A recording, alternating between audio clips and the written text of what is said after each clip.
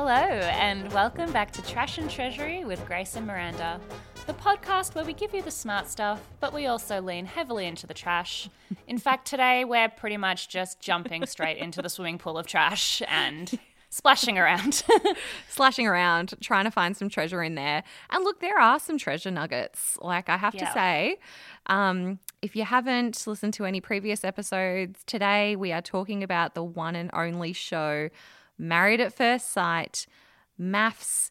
It is our promised MAFStravaganza. And look, if you're feeling a bit skeptical right now, maths, this is not your vibe, totally respect that and get that. And so we definitely know some of you listening have loved every episode and are totally up to date, but we also know some people are will have no idea what we're talking about. So we'll also be breaking down and explaining to you, what MAFS is. So have an open mind, but if you really don't want to watch MAFS, you can, of course, skip to our Hills and Recos. But that would be a shame because it's going to be a good combo.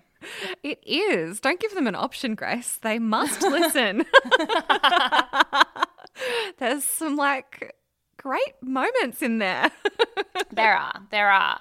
And as mentioned the last few weeks, we're actually coming to the end of season 3 already. So this will be our last episode before we take another little break for a few more weeks as we do between seasons. Yeah, I cannot believe that we are sitting here recording our season finale of season 3. I can't believe.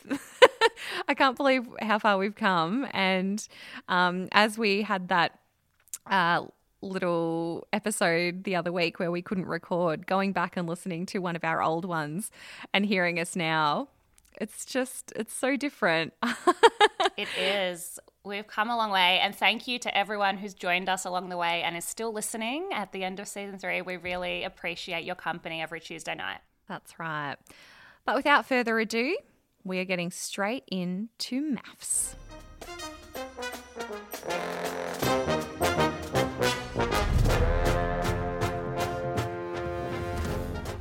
So, it's finally here. The day where I get to hear Grace's opinions on Married at First Sight. The most current season, of course. But there's many more seasons I would like her to watch. For those of you who are not down in the cesspool of Married at First Sight sewerage like the rest of Australia,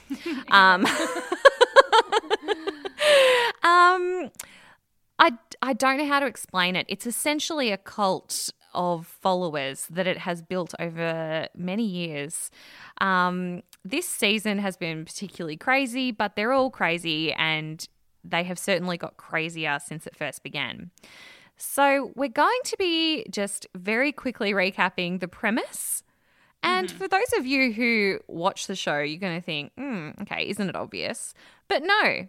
Let's just peel it back. We're deep in the cult right now, and we need to take a step back and look at it from a bird's eye view of this ridiculousness and the greatness that is MAFS.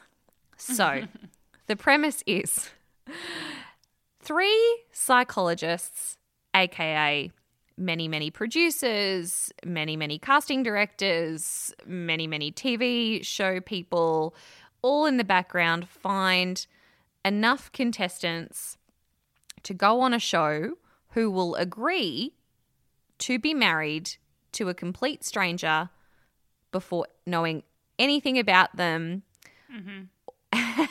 and literally meet them at the altar. So basically, when the show first began, it was sort of like people have been looking and dating and using the apps, and, everyone's kind of lonely, and it was sort of like a last-ditch attempt at love. And the idea was that, what we're made to believe is that the psychologists and all the experts, I'm doing quotation marks if you guys can't see those through the podcast headphones. Surely they're not psychologists, those crazy people. I think Alessandra is, but the other two did not strike me at all as any sort of medical professionals. So Alessandra is an addition to this season. She's never been on a previous season, but the experts do have their qualifications. However, don't know how much they practice, but also, whatever. They bring something to the show. They need to lose their medical licenses. They need we'll to be stripped, be stripped of all of their credibility. But essentially, the idea is that they match them with people who are going to be a great match, and they do this by, people smelling shirts and pheromones. They do this by, seeing what types of people they like, personalities, physical type, where they want to go in life, their life goals and everything. But the one thing they don't take into accountability is location. Location. People have been telling that. People have been saying that in the real estate market for years, but they have clearly not taken this advice on board for Married at First Sight, because I feel like if they did, that would change the result of the couple's success dramatically. Exactly. But that's the whole point. They're trying to put the couples under stress, and deciding where they'll live is one extra stress factor, because they're not picking couples that will actually be compatible. No. They're picking couples that will make the best TV by their I know, but I feel like incompatibility. Couldn't you pick two really fiery people who live in the same state? I mean, there are enough fiery people from all the states, but they cross-match them. If you wanted to create love, sure, but they only want to create ratings. Yeah, that's right. And also, I have to preface this with, they're not getting actually married, it's fake married. So they meet at the altar, they have a wedding, everyone's invited except for this current season because of COVID. No one was allowed to come, and it was really weird and sad. The weddings were just super awkward. Also weird and sad that the weddings were still happening when so many people couldn't have their own weddings. Yeah, but meeting a stranger at the altar, friends and family. Yeah, but meeting a stranger at the altar, at least who your husband is usually. But because they don't know who their husband is, they've got all their supportive family and friends to help them get through that strange process, but they don't have that anymore. And so it was just such an awkward season. But the idea is usually they have friends and family and everyone come to an actual wedding, and they actually have a celebrant there, and they are doing a commitment ceremony, but they're not actually getting married. So yes, essentially drama ensues. These couples live together. So at the start of Married at First Sight, way back ye old season 1, they lived in the person's house, in one of their houses. So they had to pick one of the houses. Yes. That's really interesting. It was almost like Farmer Wants a Wife, except with only one wife or one husband. And they would pick the most convenient location to go to for both parties, kind of thing, like who could give up their work the easiest or whatever. So that's what they did. Then they thought, they had a dinner party one time. So they were still living in separate houses, but they actually had a dinner party one time, and it was amazing. It was just, there was only one dinner party the whole season. So fast forward to now, where we pretty much have dinner parties every goddamn night, and it's the best. Yeah. Because the couples, several seasons ago, the producers decided, instead of having a person live at someone's house, because that's actually a good way to see if you're compatible and whether someone would willingly move to that person's house, meet their friends, be in their life, etc. The things that a normal relationship, might need. They thought, screw it, let's put them all in a hotel, so that 1, we can get some cheating scandals, and 2, so that they can have dinner parties every night. But then, Grace, they introduced something else. The commitment ceremonies. The weekly were they not always there? Absolutely not. This was not a thing. So the commitment ceremonies, for those uninitiated, what it is the experts, quote unquote, sitting on a couch interviewing each couple every single week, asking how it's going, and then making them air their trauma and dirty laundry in front of everyone. About everything. Everyone has an opinion. And everyone's they do it the night after the dinner party, where they purposefully try to stir the shit up. And things are a bit more rowdy now. Things were a lot more respectful when it first started, because people weren't used to the whole drama of it. But now, because of the ratings and the seasons, and people have watched MAFS who have gone on MAFS, people understand that there's drama and you can just say whatever you want. And you can, I think people have got used to the concept, so it's gotten rowdier as the seasons have gone on. Whereas at first, a different kind of person now, probably. So look, they were able to attract some big personalities who were willing to stir up the drama previously, but it's just kind of stepped up a notch. You know, the rowdiness has stepped up, the kind of fighting has stepped up a notch, and people who've watched MAFS are now on MAFS. You know, it's totally transformed, but the invention of the commitment ceremony involves experts interviewing couples and then asking each person individually in that couple whether they want to stay or leave. Now, it's like Survivor. They write it on a piece of paper and reveal it. It's like Survivor. It is. It's like Big Brother's trying to be Survivor. Married at First Sight is trying to be Survivor. Like Survivor is the OG of shows. Like it's it's a concept that works. We really need a Survivor episode. We do. When it comes out, we will be recapping that, obviously. So pretty much the caveat is, you know, in a regular relationship, you know, if we were in a relationship, Grace, and I said I would like to leave the relationship and you said, well, that's not happening, I'd be like, well, I'll be going. However, not on MAFS. So on MAFS, if one person says leave and the other person says stay, they both have to stay for one more week until the next commitment ceremony. But in some seasons, people have said leave for like 3 and 4 weeks in a row, and the other person has said stay, and they've had to stay for like 4 weeks. Wow. More than they had requested, kind of thing. But it is an experiment, and the idea is, so they say, so the producers say and the TV says, is that, you know, some people in real relationships want to leave. And so sometimes giving it an extra week to talk about things, to maybe talk to one of the experts or to go do something fun or to meet the family, you know, kind of just do something to reconnect, can sometimes help couples. And so that is sometimes something that I do think is a bit of a truism about relationships and everything. Like I think sometimes people can have the, you know, the feeling of that they have a fight and they want to run, but actually maybe they could have worked it out. And People in this season said, I wrote leave, but I'm glad the other person wrote stay, because this week it does actually happen. Not that bad, yeah. Like I know it's for ratings. I absolutely know it's for ratings, but I actually personally think the concept is a truism of relationships, and I think that it's interesting. I think that MAFS is ridiculous, but I think that it brings so many questions about relationships to the forefront.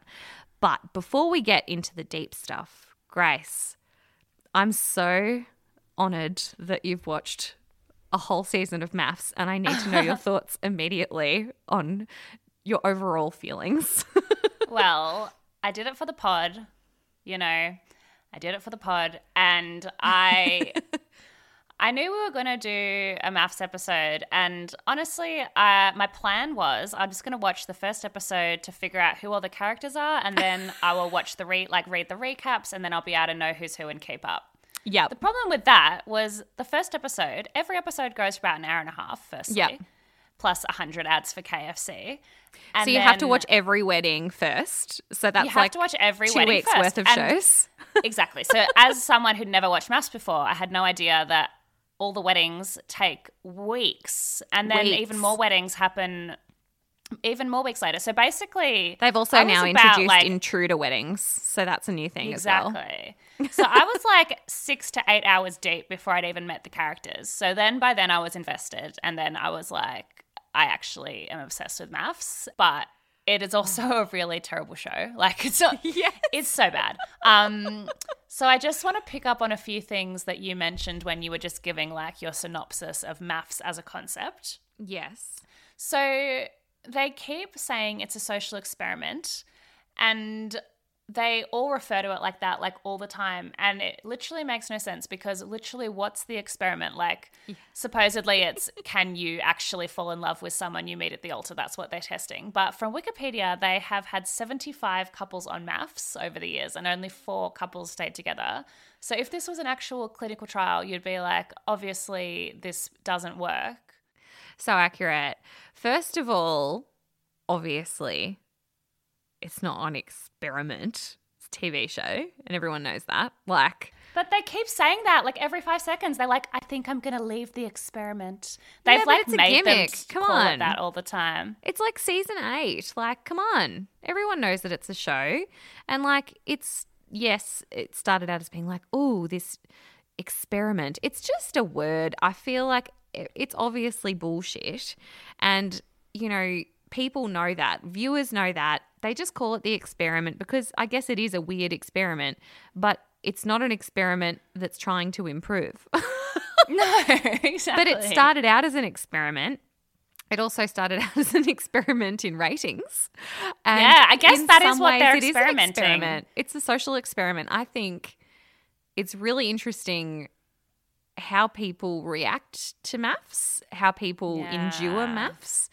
And now, like, there's kind of, you know, the breaking the fourth wall, but then they're like breaking the fifth wall, the sixth wall. Like, it's just inception. It is pretty self-aware. It is interesting. And I feel like, the contestants are also like self-aware, very self-aware and breaking the fourth wall as well. Inception. But also when you were saying in your synopsis that some of them are psychologists, I was also shocked at that because they keep calling them experts. So, and I was like, why do they call them that? Like, they literally should just call them life ruiners. Life ruiners. But also the other thing I was thinking they should call them is, you know, in the Hunger Games, they have the game maker that sets up the thing because literally the experts are just setting up the trap for how they're going to ruin people's lives and make them suffer that week. That's what they're doing. Game makers. Oh my God. That's what they should call next season. Yes. Like literally, that's how Channel 9 should refer to themselves. There's actually an infamous woman who is that person, who is like in charge of maths. I forget the name. There is a first name that is she bandied basically around. like Constance Zimmerman from Unreal? Unreal, yeah, where they play a reality TV show game maker. I just called them a game maker. Literally. It works, doesn't it? A producer, it works the same way. They stand in the showroom, they look at the edits, they look at how to make it more dramatic and how to spice things up. Yeah. Obviously, that show is like slightly exaggerated, but only a little bit.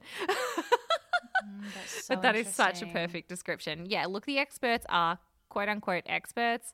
They have technically like their degree, but it's kind of like someone saying they're a lawyer when they got a law degree, but currently they're, you know, traveling for their 17th year in like Dubai or something. You know what I mean? Like, it's like, you're not a lawyer. You just happen to have a law degree. And I think it's the same thing with John Aitken, Mel, and not so much Alessandra. I love Alessandra. Yeah. It used to be Trish, who was a cute little New Zealander lady who left the show because she thought that they weren't doing right by the contestants. Really? Yeah, she was really cute, and she was known for her trying to spice things up sexually. So she was the Alessandra, but way less. And she was like, the way that you guys should spice this up is by sending sexy texts. Because she was New Zealander. It was like really cute. And that's all she was known for. Then she was just known in the recaps for, you know, looking like she was bored and going to sleep. So she didn't have a lot to say. Wow. Well, I missed her. No, I loved Alessandra. But the other experts, I was like, no, not here for them. It's pretty interesting to see the dynamics of different relationships and different couples. And I think that that is what people love about it. So, for instance, I've recently got housemates again and they love watching maths as well. And we watch it together and, you know, we comment on the relationship styles and kind of like, you know, that person said this or that person said that, and like a couple of us will have a different opinion. And it gets us talking and we're sort of like, oh, but I think that was ridiculous. And then, you know, my housemate's boyfriend might be like, oh, like, but I don't think that was that ridiculous. And we're like, yeah, but because of this reason. And he's like, yeah, but like, what about, like, this was obviously the reason that he said that or something. And we're kind of like, oh, I kind of see where you're coming from. And then he'll be like, oh yeah, I kind of see where you're coming from. Like, I don't know. Like, it's not like we're always split opinions. Like, we usually agree. But sometimes it's like it really gets people talking and you can be like, oh my God. I've got a friend like that. I've got a friend like that. Or I've got a, you know, like there's so many different types of couples that they get. That's definitely correct. And, you know, we'll talk a bit more about this later in the segment about some of the more toxic behaviors. But I do definitely think that that is a benefit of the show, is that it does show relationship behavior in a way that a drama or a scripted show just can't get across. They just can't get it right. Like the awkwardness and the... But also the poor behavior. And so it does actually help. It does help people be able to identify that bad behavior and maybe improve their own, you know, who they're attracted to and what behavior they're tolerating by seeing it reflected back in a sort of 100%. show like this. We talk about it at work even, you know, sometimes like, you know, if we get 5 minutes to ourselves, you know, we'll all pop up out of our desks and be like, oh my God, did you watch Maths last night? Oh my God, did you hear what that person said? Oh my God. And then like someone might be like, oh my God, but like she was such a bitch. And I'll be like, she is not a bitch. She is standing up for herself. And someone else was like, yeah, like she's such a bitch though. And someone else will be like, no, because that behavior is not okay. Or something like, you know, like it gets us all kind of fired up and interested and talking about behaviors and even relationship dynamics. And I know that this particular season, like I do have to, like I know that we've watched this season and we are talking about this season, and there has been relationships depicted of all spectrums, but particularly bad ones. That has been the iconic part of the show. And that is, yeah, obviously really cool and interesting conversation for the public to have. And so I think that, you know, yes, Maths is the device, but we're having really interesting conversations. But on the other hand, someone's getting hurt. There's real people there living the interesting conversation we're having. I would like to comment on that at some point. I will get there with we're talking about Bryce and Melissa. But I do have an opinion on that as well. But what I'd like to say about other seasons is that it hasn't necessarily represented a type of toxic behavior that was being called out by other people and things like that. So I think that, you know, in other seasons that have been unbelievable, like with some of the most, you know, known contestants to come out of it, like Martha, and she's still with her partner, actually. She's still with her husband. Yeah, they do like a, on Channel 9, on 9 Now, they do a review thing. Well, it's actually Martha's red wine moments because she's known for throwing a red wine on Cyrell. I get ads for that. Cyclone Cyrell. I don't know what it is. I assumed that was what was happening in those ads. But yeah, okay. Yeah, and like her boyfriend is sometimes on there as a guest, and her mum and stuff as well. And her mum is literally going into the Big Brother house. Like it's Inception. It's reality TV Inception.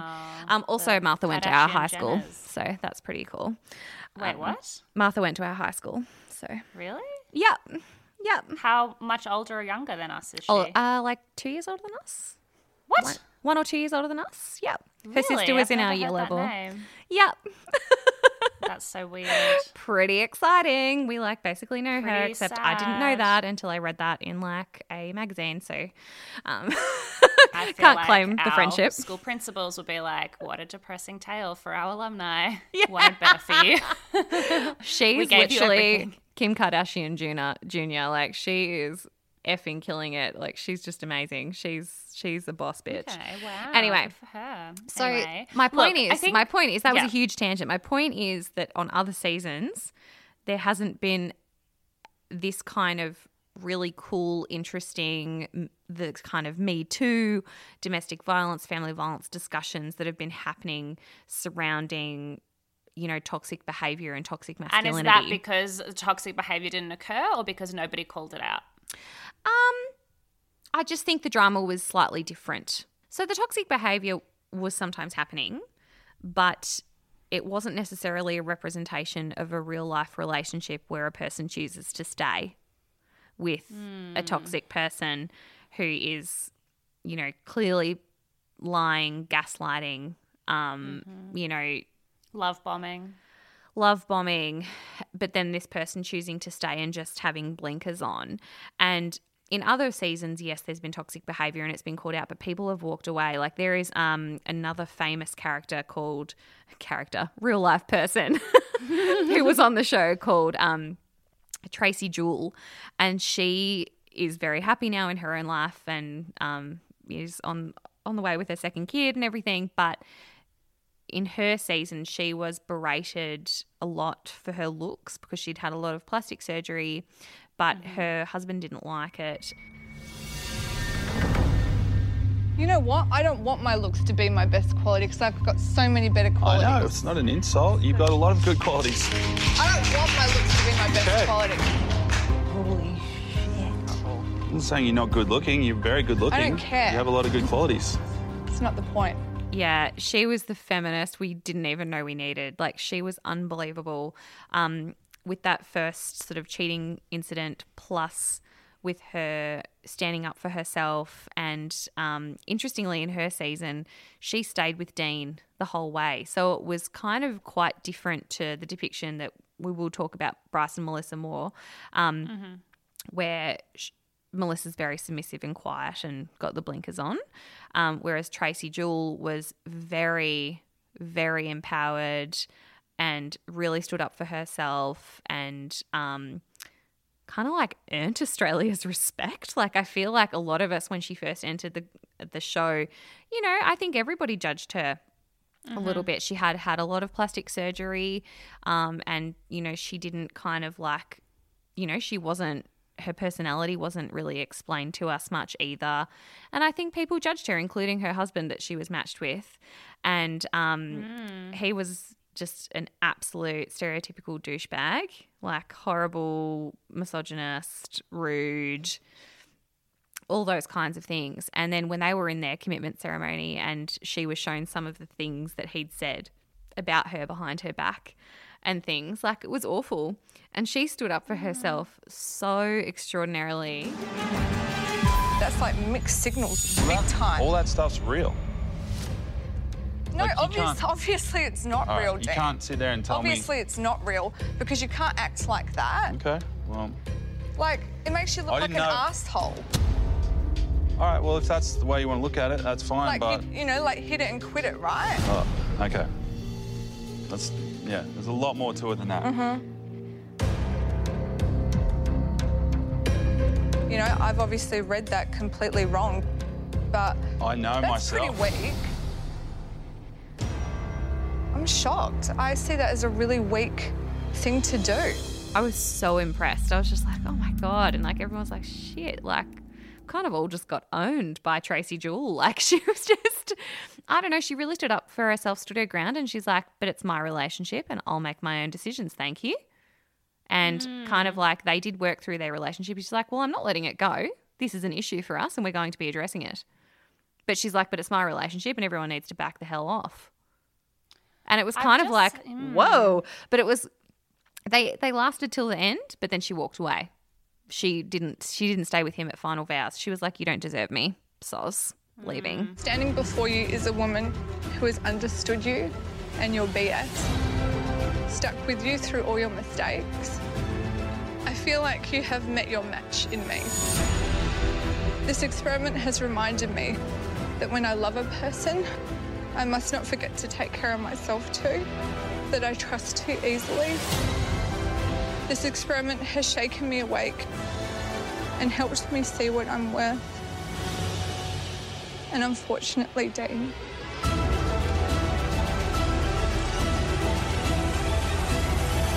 you don't deserve me.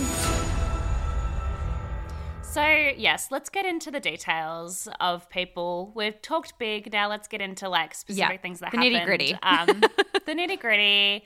We'll take you along with the ride. We won't talk about the boring couples, but let's talk about, like, you know, it was a fun show to watch. As much as I say I don't really want to ever watch it again, I totally enjoyed it. I was completely obsessed with it. It is well produced. You do get obsessed. Like, it is something that just, it draws you in and you just want to know, like, I've never heard of a show being so addictive that someone just walks in and they're like, oh, I don't want to watch this crap, and then like watches it every night. Yeah. You know, yeah, like, they're clever. Yeah. So I think the couple I was immediately drawn to and like still love is Booker and Brett. Because they're the hipsters. Yeah. The hipster couple where you're like, what are you guys doing on this show? Like, surely you're too cool for this show. 100%. I was like, Bryce, sorry, not Bryce. Faux pas. Brett, you know, I could just see him walking down Thornbury, you know, on High Street, Totally. just sipping a latte, and he's charismatic and funny and, you know, cynical and smart. And, you know, Booker is a sexy musician lead singer. Yeah, like, that's what? pretty much a correct description. She's beautiful. She's and so gorgeous. in a metal band, and she's really cool. And so articulate and feminist. Like, Yeah, awesome. unbelievable. Feminist. And they started out as like definitely like the couple that just was reacting normally to stuff. and they would just be like, oh my God, this is so awkward. Or like, You'll notice I that don't know. they got no airtime at the beginning. True that. I was like, where's Booker and Brett? They're my favorite. I want to see the hipsters. Like, that wanna was what see the I was normal thinking. And they, hipsters. like, never cut to them at all. And their commitment ceremonies was like, okay, now let's go to the decision. It was just like, no true. conversation. Until, spoiler alert, obviously spoilers, shit did hit the fan for this couple when another thing you didn't mention about maths as a concept is they're like, oh, we're going to fast track your relationship because, you know, on the outside it might take you a few months, but we're going to try to do things quicker. But they do these things that would just literally never happen on the outside. They put them in these, like, do these terrible tasks. Honesty box, rate the other contestants, write a very aggressive feedback letter to someone. So That was weird. I forgot to mention that. Super weird. And it's not fast tracking any relationship, because if you did that in any normal relationship, they'd be like, how rude. Like, that's just not a thing that happens. It's not like it happens eventually. It just doesn't happen. So the particular situation that happened with our favorite hipsters, Booker and Brett, was that Brett is close mates with a few of the guys, and they had this sort of, you know, bromance that was also erring on a little bit of like homophobic, and Booker wasn't impressed because she's PC and feminist. She was like, this is a weird in joke. Yeah. But they had also, I to thought he write- was. So I was like, oh, what? Brett, don't disappoint me. Yeah, it was a bit disappointing. But then his best friend wrote a letter to Booker saying that she only thinks about herself, thinks the world revolves around her, thinks her band is amazing, and tells everyone how high her IQ is. I'm literally not even paraphrasing. Like, I'm literally telling you what the letter said, for word. like word Yep. for word. It was unbelievably so rude. offensive. Yeah. It was like so rude. And she read it and she's like, I don't really know your friend. So anything he knows about me is based on what you've said about me. And also his friend being the other contestant, FYI. His friend's another contestant who we'll get to in a bit, called Patrick. Yeah. And I mean, in Brett's defense, after this all went down, Brett was like, look, I think how that letter was worded is horrible. Like, I felt so shocked reading that too. Like, I'm so sorry it's worded like that. But I do feel that way sometimes. Like, I do feel like a bit neglected. And she really didn't acknowledge that at all. Yeah. Because she was so hurt by it. Yeah. So it was interesting. I thought that was like one of the most realistic relationship reactions that we've ever seen depicted. I just thought it was so interesting because she was like, I got where they were both coming from too. Like, Totally. Patrick's letter was super offensive, but Brett's like, hang on, I didn't write that. And she's like, but you're not acknowledging the fact that he's got all of his opinions from you. So why does he think this little of me? Is that what you think of me? And he's like, well, what I've been telling him is that I have felt neglected, and I do think the wording was incredibly rude. Like, I've never said those things to him, but what I've said is that that's not my words. Yeah. they're not my words, but I have expressed that I feel neglected. I feel like we kind of focus on you a bit in the relationship. And, you know, so the task that Patrick then suggested was to have a dinner and to just focus on Brett, to talk about Brett. And so what she did, what Booker did. Oh my God. It was iconic. It was amazing. Would you like to describe what she did? So she basically flipped and went to be the character in the movie in the Stepford Wives with crazy eyes. Like, she literally dressed like a 50s housewife, and she's like, they want to make a night all about Brett? I'll give them a night all about Brett. Yep. And like horror music played in the background. Oh.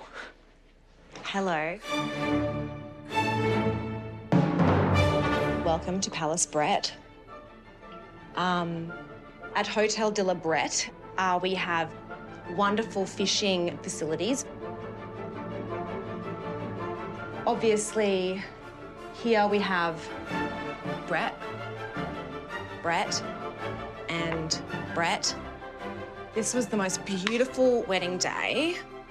Brett and Brett, you know. Married myself. And she printed out hundreds of photos of his face, and she stuck them everywhere in all these like hilarious ways. Like she had a was little fishing amazing. pool with fish called, Catch a Brett at the like Brett fishing. And instead of like the wedding photo being her and Brett, it was just like Brett and Brett. Brett was everywhere. I forgot about that. And my favorite part of it is because she's a musician. He was kind of like, is this all you've got planned for tonight? Like it didn't go well down well with him. He was like, are we going out for dinner or something? And she's like, actually, now that you mention it, there is something I want to show you. The new song called Brett by Brett and the Bretts. And she goes over to like her synthesizer and starts playing this song she's fully produced with. We're going to play it for you. Brett, Brett, Brett, Brett, Brett, Brett, Brett, Brett, Brett, Brett, Brett, Brett. Brett, Brett, Brett, Brett, Brett, Brett, Brett, Brett. Holy It's amazing. shit. It was so iconic. Like, So- and she's got a whole album now on Spotify. Yeah, I was going to say, she's got a whole album on Spotify all about maths. So she has multiple albums on Spotify. She's a musician, but she's literally written a whole album about maths. So have you listened to it? No, I just saw it. I've been too busy to listen, but oh my God, I can't. It's so wait. good. It's actually a really good, like she's a good musician. So she has another song about Patrick, which is like, thanks Patrick for, showing me how my husband really thinks about me. You opened my eyes and stuff. And then she has this like actually cute song that she wrote before they met, which is like, we're going to say I do on our first date. And she has another song about gaslighting called Lighting Up the Gas. And the whole album is like so cool. So I kind of feel like that's why she went on maths too. Freaking love her. I freaking love her. I really love her too. And honestly, I love her too. But I did feel at one point that she did go a little bit far. She never acknowledged that Brett felt that way. I agree. She was saying, and Brett was saying, I'm really upset because I didn't write that letter. I understand that Patrick has gone too far, but they're not my words, Booker. And, fair enough that you're upset about that. But we do need to talk about the fact that I'm feeling ignored and not acknowledged in the relationship. And she just wouldn't. And you made a joke like, of it instead of yeah. actually, discussing the issue. And then she was just like, but I'm still distrustful of you. I can't trust you. Then Brett was like, right, I don't want to leave this relationship yet. I feel like she's just really hurt and offended. She wrote leave, he wrote stay. And they actually made amends eventually. But then they made up, had sex and decided to break up as mates. So that was weird. I think Booker was always going to break up with him, but they just wanted to break up amicably with one last It's sad. I think she really liked breakup him. sex. I think she really liked No, him. And I I think don't she think was hurt and so. walked away. Yeah, no, I think so. I think that from what I've heard, apparently, like, he had a lot of problematic opinions, which the only one that was really shown was, like, the homophobia and stuff. Yeah. I mean, Yeah. they didn't agree on some value stuff, and I think that would have been really disappointing for Booker because I think that they did have a lot of great chemistry and they worked in a lot of ways. And so their values did. The whole intense thing. He's like, she's too intense. She just wants to talk about serious stuff. It's like, Brett, you want to be a psychologist, so if you can't even have a serious conversation, Oh my God. you might need to rethink Such that a good career point, path. Grace. Ding, ding, ding. I Yeah. didn't even think of that. Like, He's yeah, like, just he's have like, fun. oh. I mean, I It's hated so how he told her to serious. lighten up. Like, that was a red flag Well, for me. he said that all the time, exactly. But I did not make the connection, of course. Yeah, he wants to be a psychologist. If you want to talk about serious stuff all the time, if you don't like talking about serious stuff all the time and you want to, like, lighten up, then don't be a psychologist. He'll be because the you're worst literally psychologist ever. balls deep in conversations. And He'd then be like, let's just have fun this session. yeah, let's just, like, play Monopoly today. Yeah. I think you really need to lighten up. But yeah, That's no, what you get love when you them. cross a hipster with like a tradie and a psychologist. It's like, I can't work you out, Brett. I don't know where you fit in, which is fine. Like, he doesn't have to be in a box. Like, we don't have to put him in a box, but it's kind of strange. He's kind of got these like hipster left-wing vibes, but then he's kind of got some homophobic stuff going on, but then he's kind of got the blokey bloke tradie thing going on as well. Like, he's kind of got he's got kind of a foot in every world, I feel. Which is great. Totally. Which is fantastic if he had a better balance, perhaps. Yeah. Maybe he's just learnt a thing or two. Yeah. I mean, the funny thing is, like, Booker and Brett all that being said, they definitely were in like the top cohort of like nice people on the show. I think the only other nice couple that immediately springs to mind for me is Belinda and Patrick. I love them.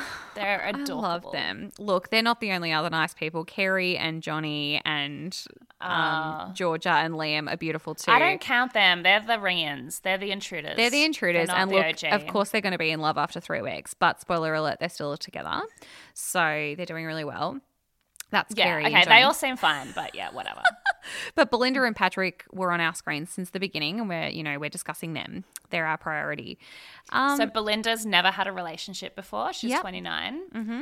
And Patrick is just like kind of adorable, awkward weirdo that says, holy moly, guacamole, chicken schnitzel Tries balls. to And speak I- Spanish to the Yeah. sexologist.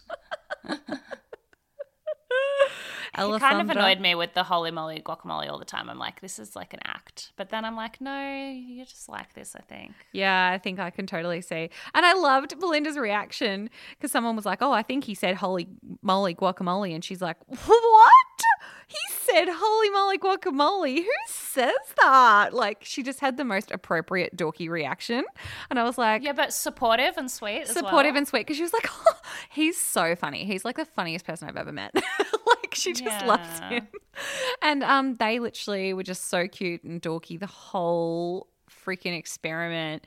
And they, built their relationship and they finally, slept together by the end, like very, very at the end. And they took their time and opened up to each They're other. both really respectful the whole way through. It was beautiful. It was Yeah, they're good. totally beautiful. A couple that's not beautiful, Beck and Jake. Beck and Jake's Jake. beautiful. Jake is Jake's the beautiful. CEO of a mental health charity and is like a beautiful man. And he's paired with this woman, Beck, who's like, he just doesn't want to get to know me and he's just so shallow and he only cares about what I look like. And then you cut to him and he's like, she's beautiful, but I find her personality very rude. And you cut back to her and she's like, he doesn't care if I've got the worst personality ever. He just treats me like a piece of meat and he's so boring Yeah. and he has no banter. She's so horrible. rude. She's She's horrible. so horrible to him. And then she's like, oh, because I called you boring. And then he's like, yeah, like I find that rude. And that's offensive. He's like really handsome and a mental health charity CEO. So also Ex-AFL beautiful inside and player. out. Ex-AFL player. like, sorry, but excuse me. Like, he's pretty I don't know why amazing. they paired him with her though. Again, like I find it so hard to reconcile so many of my opinions with what I've heard, like about real life. But I'll talk about that more in recommendations about the current updates. Okay, Yeah. okay. Hold that thought. Yeah, I'll hold that thought. So, What about Coco? Coco? We can't introduce Coco without playing her most iconic line of the whole series. And excited for him to see me in my outfit. It is a skin tight, see-through, cheeks popping, titties dropping, head to toe black rhinestone bodysuit. Coco's back, baby, and she's shining. Yeah, She's just Coco's a iconic. queen. She's a queen. She is. She is. I didn't even hate the cheating scandal. Like, I even thought she I was agree. fairly respectful about the cheating scandal. And Yeah, so wind back for those who don't know what went down in the cheating scandal. Okay, so there's a lovely woman who is a single mum of 2 boys who had been cheated on by her partner for like over 5 years. Like, he'd been cheating on her for over 5 years. She is a turned real estate flipper, and she like wears a freaking tool belt, and she's sick and awesome. And She then is cool. she's cool as. And then she gets paired with this guy called Cam, who seems nice. He's a crane operator, and her parents are crane operators. And It like, it's actually all does really seem really cute. nice. He seems really nice. And then there's another couple called Coco, who is loud and proud, a Pilates instructor who has a lot of really shocking one-liners, but she's hot as shit. And she's like toned and she's cool. And She says stuff like, call me Casper because I'm ghosting away, ladies. Yeah. Or like, exactly, other corny stuff along those lines. She's paired with quite literally Eminem. and a poorer version of Eminem. And he's wearing like ankle freezer tuxedo pants. It's very strange. And He's a fashion designer. He's That's a why. fashion designer and he's dressed terribly. Anyway, he is like super rude. He's like, she's very loud and like annoying and stuff. And she is so open and like, he seems really funky and like I like his shoes and he seems really cool. And she's like loud and everything. And then he's kind of taken aback by her. And then she sits him down at the wedding eventually and she's like, look, I can be really loud, but I'm louder when I'm nervous. You know, I'm even like more me when I'm nervous because that's just how I react and stuff. Anyway, I try to make people laugh and, you know. Super beautiful to him, super lovely, super open. And he was nothing but a shithead to her. And he was horrible. And confusingly, his name, Eminem, which I'm going to be referring to him as because it's too confusing for our listeners, Yeah, easier. is also Sam. So The good thing was that Coco immediately was just like, okay, well, if you're really rude, they kind of just went friend zone pretty quick. Like, I don't they feel like she did, got her but heart then broken by he him. was so rude to her. He was like, the issue for me is that like I need a girl have with no big boobs." boobs. And she's like the other iconic line from Coco. Oh, so does like Does the the fact I fact I have got a body like a hot dog matter? Matter? Another classic Coco line that I will never forget.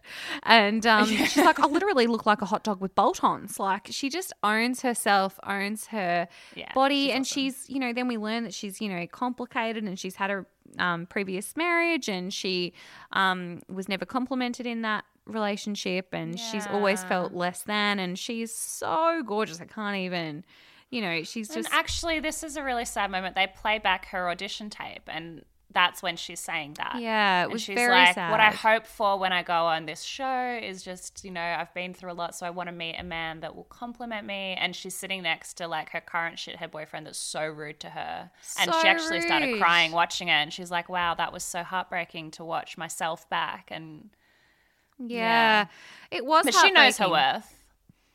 I And mean, she she's was like, she's doing fine now, but like they have this horrible challenge, you know, that we haven't talked about, where they have to rate the other couples. Confessions Week is a brand new addition to the experiment designed to fast track the getting to know each other phase. Inside this envelope are photos of all the other brides and grooms. And you'll have to place them in order of who you find yourself most attracted to right now. And like some stupid husbands put them second and fourth, and Sam puts Coco fourth below like every other girl. Oh, I didn't even get to the cheating scandal. Essentially, she likes Sam's husband called Cam. They aren't getting along. She's not getting along There's with a her Sam, husband. Sam, and a Cam, and a Coco. in Sam, this a little Cam, and a quadrangle. Coco, like as if you can't keep up. The thing with Sam and Cam not getting along was I'm actually on Cam's side for this. So Cam and Sam are fake married and they were like having a good time and they slept together. And then a few days later, they were having some sort of conversation where he said, like, my emotional feelings will take some time to develop. And she was like, that means we had a one-night stand. Like, we had a one-night stand. She says it again 100 times. And it's like, well, you're married, so it's not a one-night stand because you're still seeing I know. She's him like, every who sleeps day. with someone without an emotional connection? That's her baggage. You know, that's her Yeah. baggage. She is hurt as shit. You know, he doesn't know all of this yet. And I think, yeah, like they could have gotten past But one-night that. stand's not the right term for that anyway. What she No, means but is I sex think without that feelings. she's projecting. You know, she's hurt from her baggage in her previous relationships. Like that's not what he was saying. Yeah. I agree so with we you have there. two unhappy couples. Yeah. Anyway, then she's like, look, Coco says to Sam, look, it seems as though I've got a connection. You know, a lot of people are saying that we're quite suited. And she's like, go Who's for saying it. it? She told it to everyone. And then she said, everyone's saying this. No, you said it to everyone. And then 100%. they were like, and the yeah. producers. Yeah. Her and the producers told everybody. Yeah. But she's really shook by that. She's kind of taken aback and although she's kind of like, you've got my blessing, she didn't have her blessing. You know, she was upset. She was hurt. She felt rejected. And Sam is super cool. Like, you know, Sam for, you know, Prime Minister. Like, I think she'd do a great job. Back to the cheating scandal quickly though. I think cheating scandals on maths totally makes sense because so imagine that like you wanted to like find a husband and you go on this show and, you know, you're all like, the energy is pent up, you're excited, and then they match you with a dud who you wouldn't have chosen. Yeah. And at the next apartment, hotel room over, is someone that you actually have a connection with, that you're actually attracted to, who's also unhappily matched. It makes total sense that you'd be like, well, we both came here looking for the same thing, and like, Makes absolute sense. I totally agree with you. Makes absolute sense. Completely. So yeah, look, I mean, and they, who knows if they're actually there for the right reasons. You know, we've talked about this in ethics before. You know, we do have an episode on ethics, which we'll put in the show notes. But, you know, how we talk about people who come on here only want to do it to get their media following, and people look at that with kind of such, sigh, you know. And I'm like, they're going on a stupid TV show with a stupid premise to make themselves potentially look like shit. Like, obviously, they've got to have some sort of promotional reason for going on. And if they happen to meet somebody, if you put enough hot people in a room who are single, of roughly the same age with somewhat of the same values, sometimes it's going to work. You know? Like, that's just who I think the successful couples are. You know, people who've gone on for the right... Despite the odds. Whatever despite reason. all the terrible things the experts made them do. Yeah, because they were drunk and signed up, or because their friends signed them up, or because they want to, you know, encourage their band like Booker, or, you know, like Martha, get a media following, get a TV career, become the next Kim K. Like, all power to them. And, you know, sometimes it works out. But that's why they go on. So, you know, we're not under any illusions that it's a joke.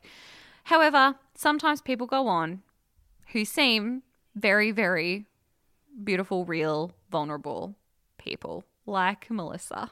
Melissa is amazing. I love Melissa so much. I think the whole nation just like wants to protect Melissa and save her from Bryce, basically. Yeah. So to recap for those who haven't watched the show and have made it this far into the podcast, and thank you, into the Mathstravaganza. So the relationship is strange. Bryce is a radio presenter, no longer, former radio presenter. Has he been fired? Yeah, like he lost his job before the show even aired. I think he knew how much of a dickhead he'd look like. Oh, really? Yeah, Yep, gone from his job. They say he left. Who knows if that's true? Okay, so an ex-radio presenter and Melissa is a workplace trainer, which is a very vague job title. Vague job title. That's fine. Unsure what it means. But yeah, I know, right? Yeah, but she's had one relationship before. Yeah. A long relationship-ish at the time, but she was then cheated on.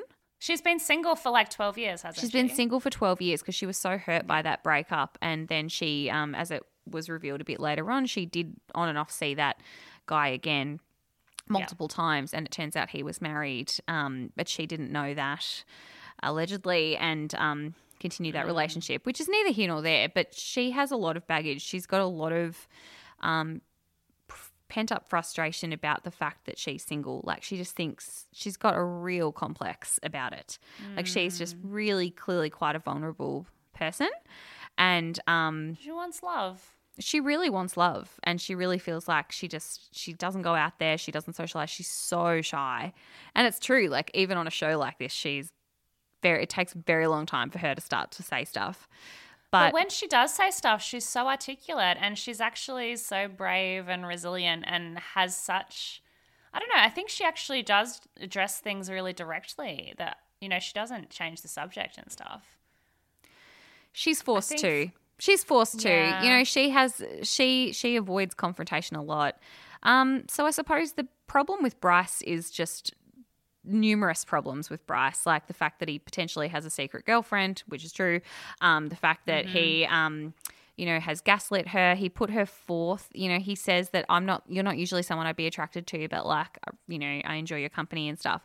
And so when they did the attraction scale, he put her fourth, and just to like, why would you do that, you idiot? Put her first, you know, like put her first, and it's like, just lie. because you don't have his mum blue said eyes. to him. It's like she's got fucking Yeah. green eyes. Like, whatever, that's clearly not the issue. And But again, that's an excuse. it's an excuse. So it makes her feel confused and like, oh, if only I had blue eyes. It's like, no, that's just an excuse. He's He using told to put you down. He put Beck, who we've talked about, problematic Beck, who's just like really mean to Jake, at the top of the scale, and told her apparently in the gym that he put her first and that also he was sending a gift to his secret girlfriend on the outside. And then pretty much he's just a dick. You know, people confront him about What was stuff. funny about the gym thing was one week they're like, yeah, he was making conversation with Beck in the gym and told her he put her first on the hot scale. They're all like, wow. And then a week later they're like, and when he said that, he was flirting with her. And Melissa is like shocked and hurt all over again. And it's like, Obviously. what? That's obviously the point of saying someone's number one on your hot list is that you're flirting with them. How is this a new revelation? How is Like, that a new it's revelation? just Like, the obvious subtext. I think people really had to spell it out for Melissa because she really does have the love blinkers on, and she really wants a relationship so desperately, and it is very hard to watch. And I think a lot of people, this resonates with a lot of people, and people are kind of like, you know, not only did this happen, but then Bryce was very reactive to certain situations. He was really rude. He threw a glass of water on another guy, the Sam guy.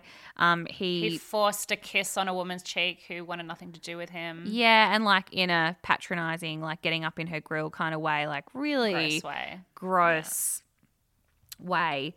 And every time, you know, people say to Melissa, come on, Melissa, like, how can you be defending this guy or whatever? And she's like, I believe Bryce. We have a nice relationship. You guys don't see us. You don't know. You don't know the truth. And it's just so hard because he totally does just love bomb her. He just Exactly. coddles Every her. time she challenges him, every time she says to him, I don't trust you, or I think this happened, he says, I'm falling in love with you. Melissa, how confident are you in this relationship lasting?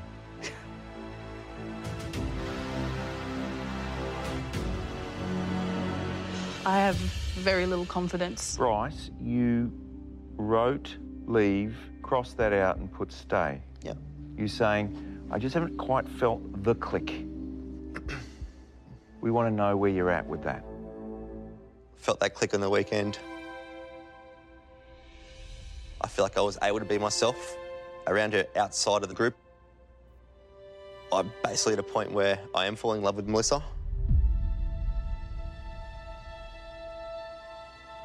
When you feel this way towards someone, there's something that keeps you in the experiment. And that's why there's a big love heart next to the word stay. And then her face lights up and she's so happy. Oh. And that's what I was alluding to earlier when I was saying that, you know, this show does explain and give a national conversation around these relationship behaviours. And I think people from watching MAFS do now have more understanding of concepts like love bombing, gaslighting. I think these what's toxic really behaviours. interesting, and it does circle back a little bit to Tracy Jewell acting differently in a somewhat of a similar situation, standing up for herself. Like the whole country didn't feel the need to defend her because she was so articulate in defending herself and standing up for herself and other people, and people really rallied for her. And a lot of people are sort of saying about Melissa, like, come on, at some point you need to help yourself. And I feel like that's an interesting thing for people to be thinking, because I think we've probably all thought it. It's like, come on, Melissa, can you not see what we see? But she can't. She can't, because she's in that relationship. She's in it. She's got the blinkers on, and she's being She'll see it when gaslit. she's watching it on TV. She's being gaslit by her partner. However, she's being told by everybody the truth, and she doesn't want to see it. I've had a brainwave while listening to that though, and it is that you mentioned that in previous seasons, like that example you just discussed, they would actually literally show people the footage. Whereas in this season, they don't. And there's a lot of rumors and there's a lot of, I heard this, I heard that, this person said this. And therefore, people don't know what to believe or who to trust. And it actually works in the favor of the gaslighters because it is way more confusing because they actually don't provide that true evidence. So it's kind of like, yeah, it makes it much more confusing and dramatic. So Because for why don't they have any context- footage of all of these big revelations that Yes. just happen to be conversations? Great question, Grace. Thank you for that question. So Okay. the recaps that I have recommended on this pod before by Jesse and Claire Stevens. They make a reoccurring joke about your only job is to film people. Why do we not get to see the footage of everybody? Yeah. Where's all the goss? Like, if this person said this... And then why are you filming this random stuff that's this like random stuff? Yeah. Yes. Yeah. So there have been some rumours about Channel 9's budget. And Channel 9 has made a lot of cuts during COVID. But MAFS is its biggest income source in the entire network for the entire year, every year for the last 8 years. It's its biggest cash cow. Income stream. Yeah, it's its biggest cash cow. And that's why it went from literally, it only used to go for like 4 weeks, Grace, and now it goes for like 3 months.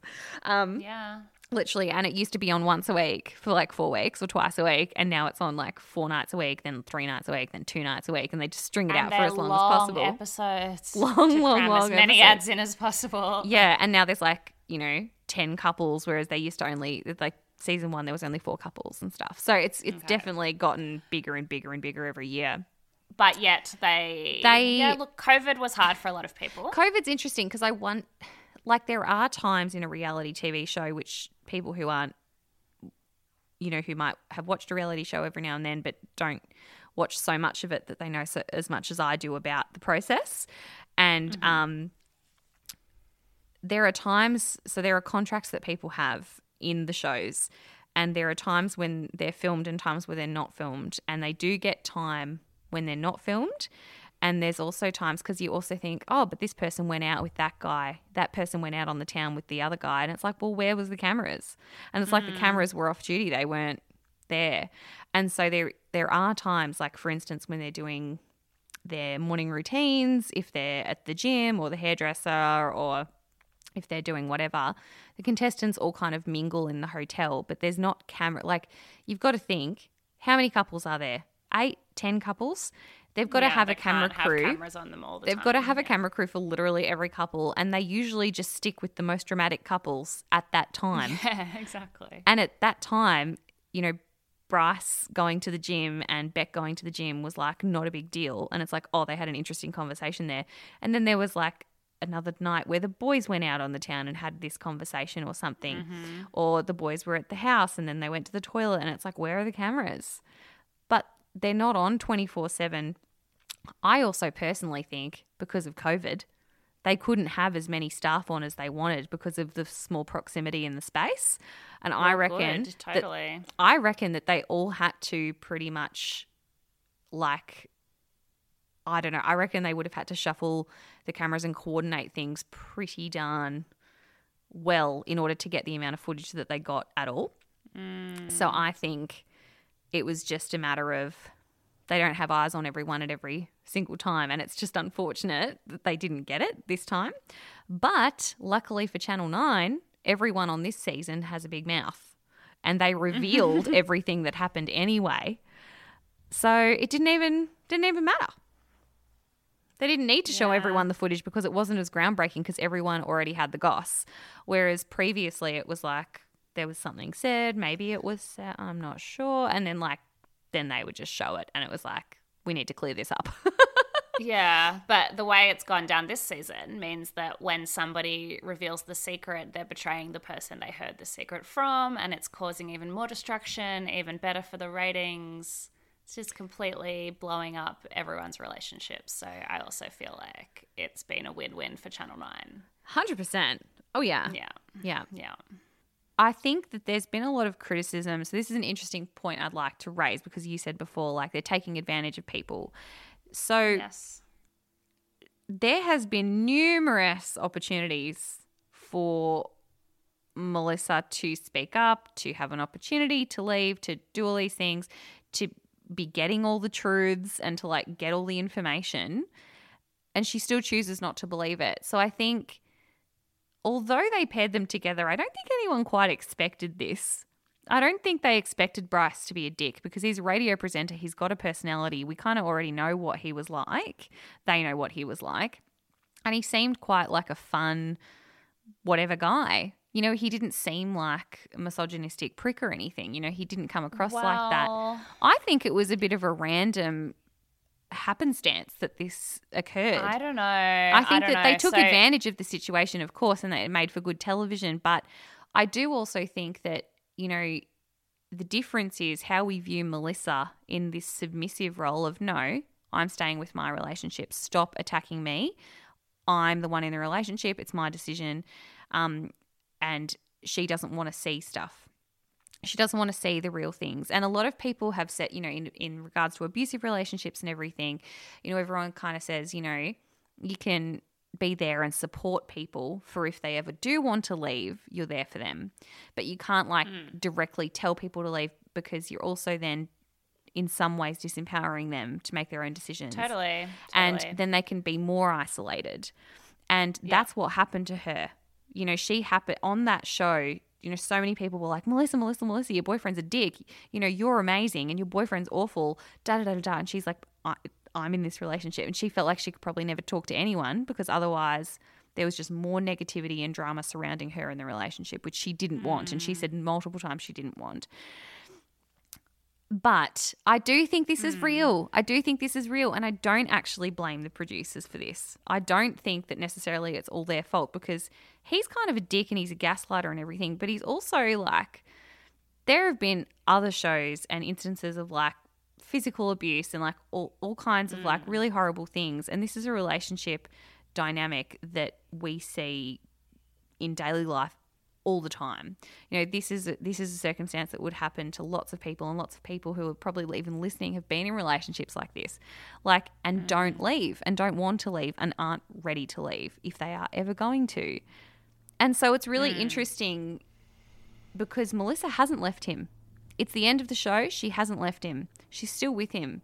And he had a secret girlfriend. He did flirt with Beck. He did put her forth. He does love bomb her. He does gaslight her. She's still with him. And I think she needs to leave in her own time, on her own terms. Yeah, but she might never do that, because as she said, she's got so many issues with, you know, feeling like she's going to be alone. She wants to have kids and she wants to do all these things. Like, she may never leave him. And if she doesn't, watching this show on TV and reading the articles about it is definitely going to be a pretty hard experience that their relationship's not going to survive. Well, I don't know. It's lasted this long. She seems to still stand by the guy as much as we think that she shouldn't. And I think it's interesting, because I think, you know, a lot of people are blaming the producers and Channel 10 and everything. And I'm like, but these are real life relationships where people don't like them and that people do the wrong thing and people stay. And that's their choice to stay. And I think it's a really hard thing for friends of people who are in these kinds of relationships to reconcile with, and the people of Australia watching a TV show, watching literally someone in such a public forum not leave someone who is being filmed doing horrible things and being nasty. I think it's just, it's so fascinating, but also a really important conversation to have. And I think that it's a good lesson for people to learn that, like, attacking the person and, you know, forcing that person to leave someone isn't necessarily the best thing to do. It's definitely not the best thing to do. And at this point, we should give the number for 1-800-RESPECT. We haven't had to do that for a while. If you want to have a confidential counselling session with a specialist family violence service. I think, look, I have a lot of thoughts about this as well. And I think I agree. Like, from what I can see, I don't think people are criticising Melissa. I think people understand how hard it is to be in her position and how confusing it is. Like, most people have dated a fuckboy and can empathise with just how confusing it is and how long it takes you to realise it's actually bad, and there's probably a reason all your friends don't like him, and it is going to take a lot of my friends are supportive, like yourself, and articles that I read in sort of the feminist space, really supportive of Melissa, and like, how dare Bryce, and most people are criticising Bryce. But there is a lot of criticism of Melissa out there. It's out there, and there is a lot of it. So it's a very prevalent opinion. I think it's such a as unfortunate as the circumstance is for Melissa, because I don't think it's great. I think it's a really important conversation for Australia to be having right now. I also want to go back to the point about you saying people are saying it's Channel 9's fault and the producer's fault and you're not agreeing. So I more on the side of it is their fault. And I remember I kind of started maths a bit late, so I'd already seen a little bit of Instagram, the fact that Bryce was the devil. Like, I didn't know the details, but Bryce was pretty much like bad news from the start. I knew that much. So I was like paying attention to the first episode where they introduced Bryce and Melissa. And the way they set them up, again, they are not going for compatibility. They are going for TV. So the way they introduce them both, first they're like, Melissa, painfully shy, all the things we just outlined, confidence issues, abandonment issues. And then they introduce Bryce, who's like, oh, I'm a radio star. I like to have a bit of fun. And the experts, quotation mark, are like, I feel like the confidence in Bryce is going to work really well with the shyness in Melissa because she will rise to his level. And it's like, obviously not. It was immediately set up to be such a one-sided domineering relationship. Like, from the start, before there was any red flags about his behavior. And then the issue and the reason, it was not a compatible relationship. Why would you say a confident and a shy person is like... Well, because opposites do attract sometimes. I think that sometimes, you know, there is someone who's the more confident person in a relationship and has a more shy partner. Like, sometimes there just isn't room for two huge personalities. Yeah, but if that's your whole personality archetype, if they had have paired Melissa with someone like Jake... it wouldn't need to be about who's shy and who's not shy. Instead, that's become like the defining trait, and that was the defining trait when they paired them. But the reason people are saying that actually Channel 9 has really failed their duty of care, and there's a petition for this that thousands of people have signed, is because of the fact that there are clear like behaviour red flags happening, and they just keep leaving her in this situation and escalating the situation. And she will be traumatized for life. A lot of people are traumatized for life and have successful lawsuits against reality TV shows. We've talked about that before, absolutely. Usually for like cyberbullying and stuff. But having said that, I think that it's more than, I don't think Channel 9 are innocent in this. I'm not calling Channel 9 innocent, so definitely not. But I do think it's interesting because I thought, I wonder if I was a producer and like I didn't see this coming. Like, just say, you know, you're a shy guy, a nice radio presenter, maybe the confidence will outweigh the shyness because sometimes two shy people just don't make any moves on each other or they outshy each other sometimes. And if I didn't see the red flags coming and then this whole situation had happened, what would I do? And I don't know, like, do you just take them off the air? Because realistically, they're continuing their relationship in private anyway. I have a thought. Okay. So you said in previous seasons they will show them the footage. When Bryce's secret girlfriend was confirmed, which actually was like, oh my God, because Bryce's friends met Melissa and Melissa's like, hey, Bryce's friends, does Bryce have a secret girlfriend? They're all like, don't know, not sure, no comment. And then Melissa and Bryce left and the camera crews are all packing up and it looks like it's over and it looks like they've stopped recording. And then the friends don't think they're being recorded and they say, yeah, that's true. The gift he got for his girlfriend is true. So why don't the producers show Melissa that? Because they had a smoking gun. Which is? Samantha. Yeah, but that's just causing way more shit and not believable. Why would Melissa trust Samantha over Bryce? She barely even knows or likes Samantha and she loves Bryce. Because she knew Jason, and then also the girl who she had directly asked didn't tell her because obviously very awkward situation for a friend to be in. But yeah, I mean, yeah, they should have showed it to her then. You're correct. They should have. But Melissa has turned a blind eye to almost every goddamn thing else. I don't even know if she would have believed it. But I don't know. This whole lying situation does make it more confusing for her. So what I think is worse than that, because that is kind of drama, gossip, like rumors as well. You know, they caught a bit of this on film. I think as well, like they probably found it in editing as well, because like it looks like they're packing up and everything, but it's clearly very deliberate that they're keeping the cameras on them. So what I think is way more serious than that, and another reason that the petition is going on, is because of the Bryce actual incident where he harassed Beck, was way worse. They shut down filming for a day, interviewed everybody, and apparently he was like even more harassing and worse and gross.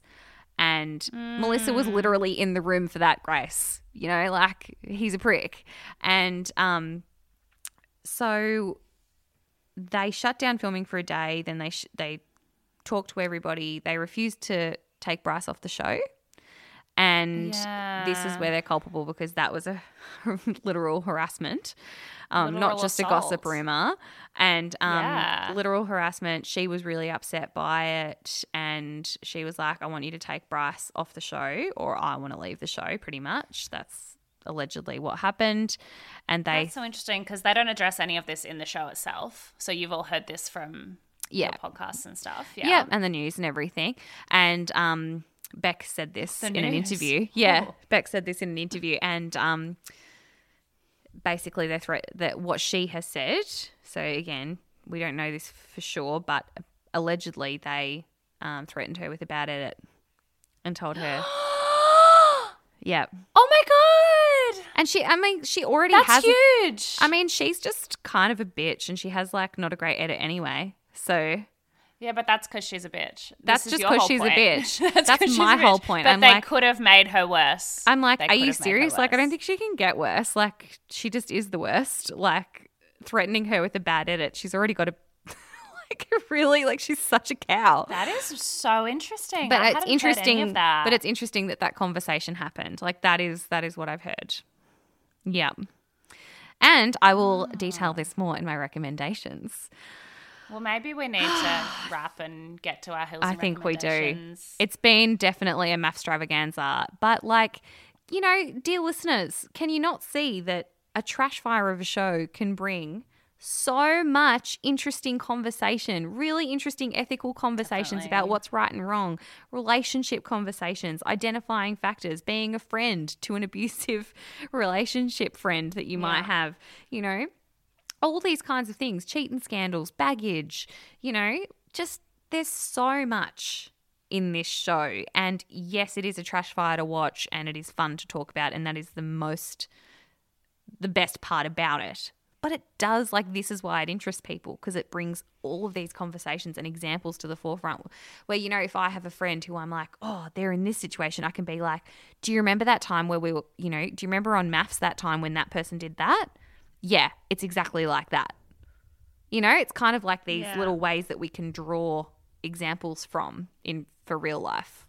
Exactly. I completely agree with that. And I think that, like, while it is a trashy show and funny stuff happened, definitely the serious conversations. There was a lot of treasury in this segment as well. But absolutely, I don't know. I feel like I need like a cold shower and like to eat some vegetables. We or need something. to detox. Just like get this. Yeah. All right. Well, everyone, do a stretch and then let's die on some hills.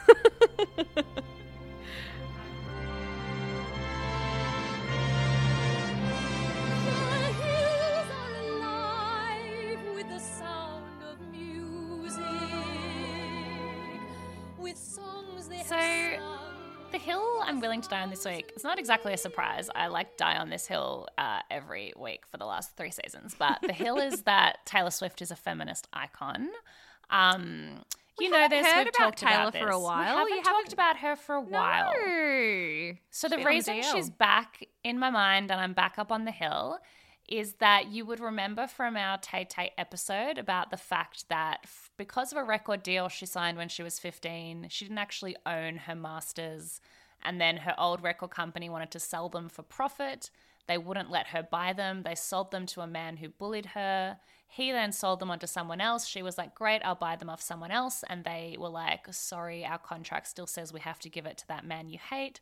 And she's like, this sucks. And so it's true. Why should some weird men profit off her life's work? So she's re-recording all of her albums. And her first album she's re-recording is Fearless, which has Love Story and You Belong With Me on it. And it's coming out Friday the 9th of April. So by the time you hear this, it will have dropped. Oh my God. And That's so she's exciting. released like all these little songs from it. But the reason I have to bring it up is I have something to tell you, which is like a big life moment. Okay. So in our very first episode of this podcast ever, we were talking about like what would be my life's dream, do a TED Talk. And then you were like, you could do a TED Talk on Taylor Swift. I was like, I literally could.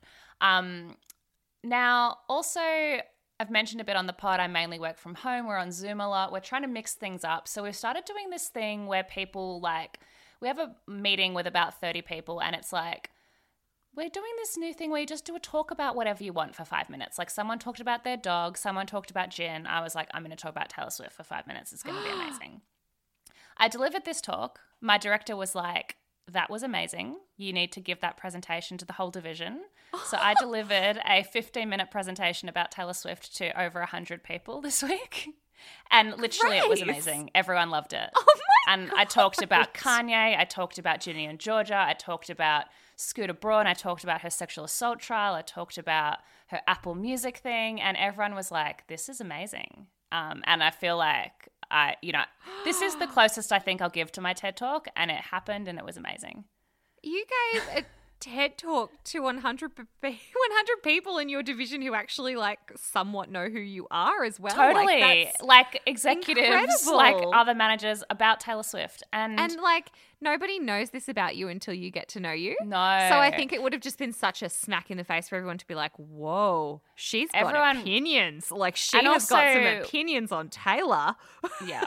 And we Maybe don't we'll pick talk up a about few stuff new like that listeners. in such a big group. Like usually we talk about actual work events. That's incredible. Congratulations, babe. I'm so impressed. Oh, thank you. I can't believe you didn't tell me this. Well, I had to save it for the mic. But it was similar to our maths conversation in that through talking about Taylor Swift, I was actually talking about consent and misogyny and all these issues in society, but just through a pop culture entry point. Wow. Oh my God. I'm so impressed. I'm not even surprised, but good on you for doing that, because I feel like sometimes you can be shy to do something like that, with work colleagues and everything. And I think, the fact that you did it to a small group and someone was like, that was so incredibly moving. I think you actually need to do that again to the entire division. And was anyone else to the whole division giving talks, or was it just you? No, everyone else just talks about work updates. So everyone was like, what is happening? And I actually got an email from a man I've never really talked to before, and he's like, I'll have to admit, when you said you're about to do a talk about Taylor Swift on my first meeting back from the Easter long weekend, I was like, what has the world come to? Yeah. But I've been thinking about your talk all morning. It was so thought-provoking and really interesting. So thank you. And I was like, oh, thanks, random man. So... yeah. Oh my God. I'm so proud of you. Well done. Oh, thank you. That is such a life achievement. You must It be really was. so It really happy. was. You must have just ended that day with that's just life complete. That's a bucket list. That's incredible. It felt like things came full circle and I was right where I needed to be in that moment, I honestly feel like maybe we could record that at some point visually. Totally. A little and bonus actually ep while we're on our break, maybe. Not even record it audio, but record you visually giving that speech, or something like that. We could mix it up. That could be. We can mix it up. I mean, think about I think that. people will want it. People will want it. It was pretty good. So, yeah, that's my hill. Look, it's a bit of a stretch for a hill because it's my hill every week, but she's a That's hero. pretty she's an icon. awesome. I think your real hill is that you're pretty much a gangster at this point. Yeah, that's also awesome. my hill. Thanks. Oh, well, my hill's so shit compared to that. My hill is literally that the podcast I recommended a couple of weeks back, so the So Dramatic podcast. Yes. Megan Passetto is the host of that podcast, and she does it on her own. And I did make reference to the fact that she is the real life Gossip Girl, but You did. she is. And I'm calling it right now. She is the beacon, in all of the reality TV stuff. And she gets criticized heavily for being a gossip podcast, fake news, da-da-da-da-da. And sure, she has said stuff that isn't true before, but only because the information that she was given was false. Pretty much, she has a couple of sayings that she has on her pod, and she says things like, pics or it didn't happen.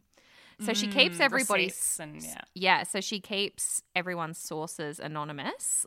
So she has connections with contestants, producers. She just she doesn't know them well enough, but people literally tell contestants to block Megan from their socials and to not have anything to do with her because she will out you.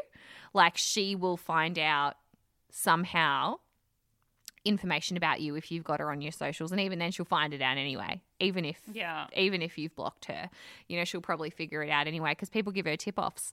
So there are like literally real life, this is a real life Gossip Girl. So she has like so many followers now that people who see contestants out and about takes pictures of them or whatever and sends them to her. She doesn't publicize them unless they're already in a magazine.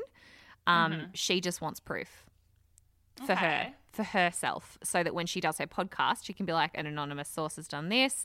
And then some people are like, oh, this is all just hearsay. And she's like, she says things like, in the words of Kira Maguire, do they know who I am? And Kira Maguire is a Bachelor contestant for anyone playing at home. And a villain, yeah, classic. Well, yeah, she's kind of a legend now. But so she got the receipts. She's got the receipts, and like I'm calling it. And so is she who all this math stuff from that you've been talking about throughout Definitely, today. She's the source of everything, but she knows everything first. So pretty much my hill is like most of what she says is pretty darn correct. I think that she gets criticised so heavily for being like fake news and everything, but she can back a lot of stuff up, and she's the closest thing to a real life Gossip Girl that we have, like, in Australia. Like, it's pretty unbelievable. Most I used to hear articles refer to So Dramatic podcast often as their source of information. Really? And Bryce has commented on the So Dramatic podcast being like silly and stuff, and she has all these stupid sayings. I mean, she kind of can be a little bit, she can ham it up, and she does have a lot of gossip, and it's so unfortunate because she ruins like your opinions on some people who you loved. Like she says, she calls kind of Jake a bit of a snake, and apparently his behaviour was worse on the show. She interviews Cam's ex-girlfriend. So Cam, the one who was involved in the cheating scandal with Coco, he had an ex-girlfriend who was incredibly like, he was abusive towards her, and like she has a full 1 hour interview on this podcast. And Megan Passetto, as much as she is a gossip rag, like that interview was incredibly moving and like really, really interesting and eye opening and really, really good. She basically just says, like she calls stuff and she just knows things way ahead of time, and she's like, thank you so much to like Jason for like confirming the fake girlfriend on today's episode of whatever. She's like, I confirmed it weeks ago, but I'm glad Australia knows now, like and it's true because I listened to that weeks ago, so I was not one bit surprised. And the only thing is, like, if you don't want spoilers, don't listen to that podcast, but she is a gangster. She's a gangster, unlike not unlike yourself now, Grace. You're a bit of a gangster. But she also has like fantastic sayings, and I just need to bring this one to life because more people need to hear this. Yes, she says she has a saying. Like she just says stuff like, corny stuff all the time. She repeats herself. She can be like, spill the tea, and, this person's, got more something than a something, But this one phrase she used was just the most hilarious thing I've ever heard. She goes, oh, Bryce is more up and down than Alf Stewart on a dinghy in Yabby Creek. Home and Away reference. So I don't know. She's just hilarious. She's really funny, and she's got the receipts, and she's got some seriously good connections, and she is literally like, she's kind of got so much power because she just holds all the cards for reality TV, and like she spills everything, and she will uncover it, and people will tell her because she's got all the information. Producers hate her, so she's not on their side. You know what I mean? Totally. Well, she's outing the fact that producers, threatened Beck and stuff. That's so interesting. 100%. And like, she just gets criticized so much. So listen to it, see for yourself. But there's some really amazing interviews on there with some contestants if you want to hear for yourself firsthand their experience, in addition to some serious hot goss. So yeah, get on it. Fantastic. And I feel like on that note, it's time for some more recommendations.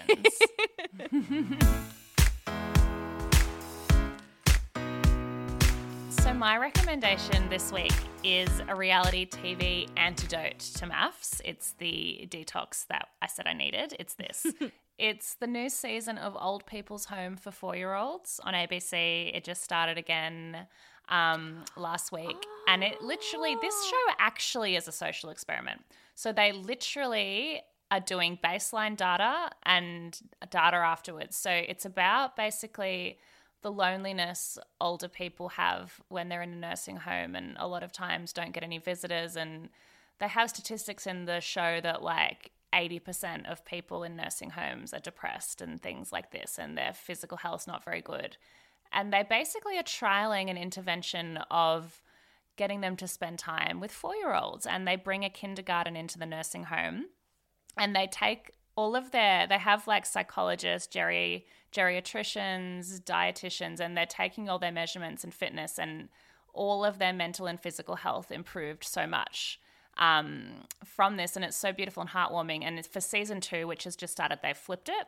So now instead of the kids going into a nursing home, it is a multi-generational kindergarten, and older people who still live alone by themselves and not in a nursing home all come on day trips into this multi-generational kindergarten. And it's about like how much like the different generations can like enrich each other's lives. And it's so beautiful. And it literally is an experiment. Cry right now. It's like, actually like will make you cry. A multi-generational kindergarten, that is so beautiful, because it's like, why do we separate age groups in caregiving industry? Like, I mean, there's no reason that they need to be separate. They both require care, different types of care, but, you know, still care, and their You'll interaction cry so much can be watching beneficial. this.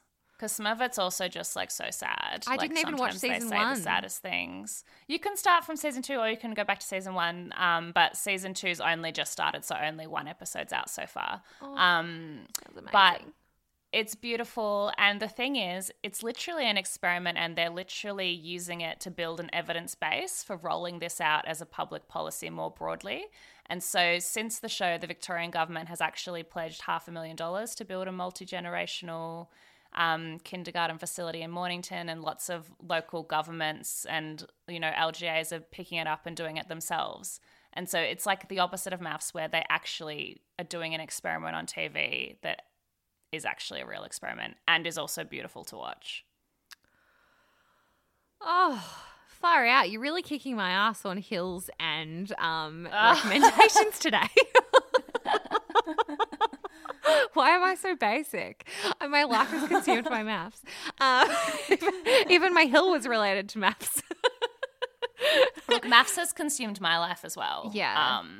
But in the 1 hour I wasn't watching MAFS, I did watch this. So yes. Look, in the one weekend I wasn't watching MAFS, I went hiking in the Grampians and forced my boyfriend to watch a show or a documentary. It's a documentary. And I'm also going to be forcing you to watch it, Grace. I'm also going to be asking our listeners to watch it. Season 4, okay. Yes. It is a documentary called Free Solo. And it is my favorite documentary, I think, that's ever been made. I mean, I have a few favorite docos, but I'm not a huge doco watcher, but I do love, obviously, you know, survival stories and TV shows, reality shows and everything. And so is it a man climbing up with no safety equipment? Is this the vibe? Correct. Yep. So and they make a whole movie out of that? Yeah. And you think, how could they do that? Like, that's random. And like, is that even going to be interesting? Like, why would I want to watch this? It's incredible. Like, you watch it. To give you context, the first time I watched this, like, I was desperate to watch it as well, but then like it hadn't come out yet, and I finally was able to purchase it on like YouTube or something. And I watched it in the afternoon with a huge hangover. And I was sweating, gripping the seat, could not look away, and I was so tired. Like, that's how into this documentary I was. Like, it's so interesting. So essentially the concept is a rock climber learns how to climb this rock, lots of different rocks. So he's a rock climber, he's elite. But then what he does is he does that route lots and lots of times, and then he climbs without ropes. Right. Okay. And he's literally taking his life into his own hands. I mean, the documentary does cover a little bit about what the sport is itself, free soloing. And it is something that, you know, some crazy people do, as in like extremists. I mean, it is what he's doing. It's so highly likely that you will die. Like, it is really just so risky. And the people are sort of like, you know, there are some people who think they know what he's doing and they're scared. And then there are people who actually know what he's doing and they are terrified. And I mean, obviously you'd be terrified. And it's an interesting exploration of why he wants to do this, him actually doing it, learning how to do it, like what's the process, how dangerous the sport is, but also, him as a person, his personality, and then also how his lifestyle can accommodate potentially a relationship. And there's he has a girlfriend in it, and that's a really, really interesting portrayal because he's quite the narcissist, because somebody who does a sport like this has to be. Because obviously what you're doing is so risky, and it's a really interesting like ethical exploration of even the documentary makers making a documentary about such a topic, because they didn't want to like they're complicit in it if he does die. Well, they didn't want to glorify it, but they did want to show an interesting documentary about, and like they had been wrestling with the idea for years. And even during the documentary, you see interviews with the documentary makers who are also elite climbers, because you have to be to film it. And they still wrestling with it, you know, and it's just, but they're climbing with ropes next to him. Oh yeah, obviously. Yeah. And they're not free soloing with camera equipment. But anyway, it's really incredible, and I think it's a really interesting conversation to have. I love watching it with people. So if you do, like when you do watch it, I want to watch it with you. Anyone else? We could do a Twilight-style live recording reaction sometime on Season Break movie night. I don't know if it's going to have like the same effect as that, but it's just incredible. Sounds boring, like a boring topic. Like when I first heard about it, I thought, oh, am I going to be interested? It's really good. Trust me. Just watch it.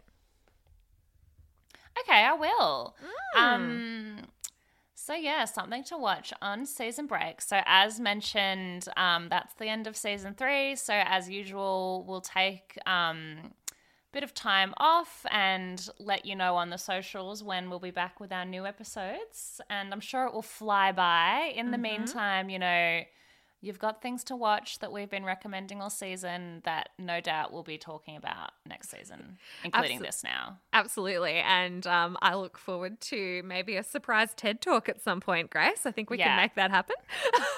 I think we can. I have the slide deck ready to go. Sounds so good. Well, thank you everyone for joining us for Season 3. I hope you liked our extraordinarily long episode, the Mathstravaganza. And if you haven't watched Married at First Sight, hopefully you could still follow along. But we're on break now, a well-earned break. And if you have missed any of our episodes, you can just go back in our archive. Or if you've got some faves, you can go back and have a listen. And if you need any recommendations, we've got them all in our show notes and on our Instagram. And please share this podcast with your friends. Tell everyone about it. Yeah, and also tell us what you want to hear for Season 4, because we'll be more than happy to catch up on some movies and TV shows on our break, give the people what they want. Maths is nearly finished. I'm going to have a lot more time up my sleeve.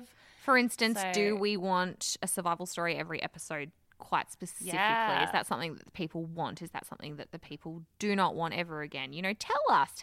We're open. Yeah. But I hope you all have a great break as well. Thank you so much for listening, and we'll see you for Season 4. See you in Season 4, everybody. Just a reminder that we are savvy individuals and not experts. If you need some real advice, please contact someone who knows. Trash and Treasury is produced, authorised and sponsored by us, because we did it ourselves.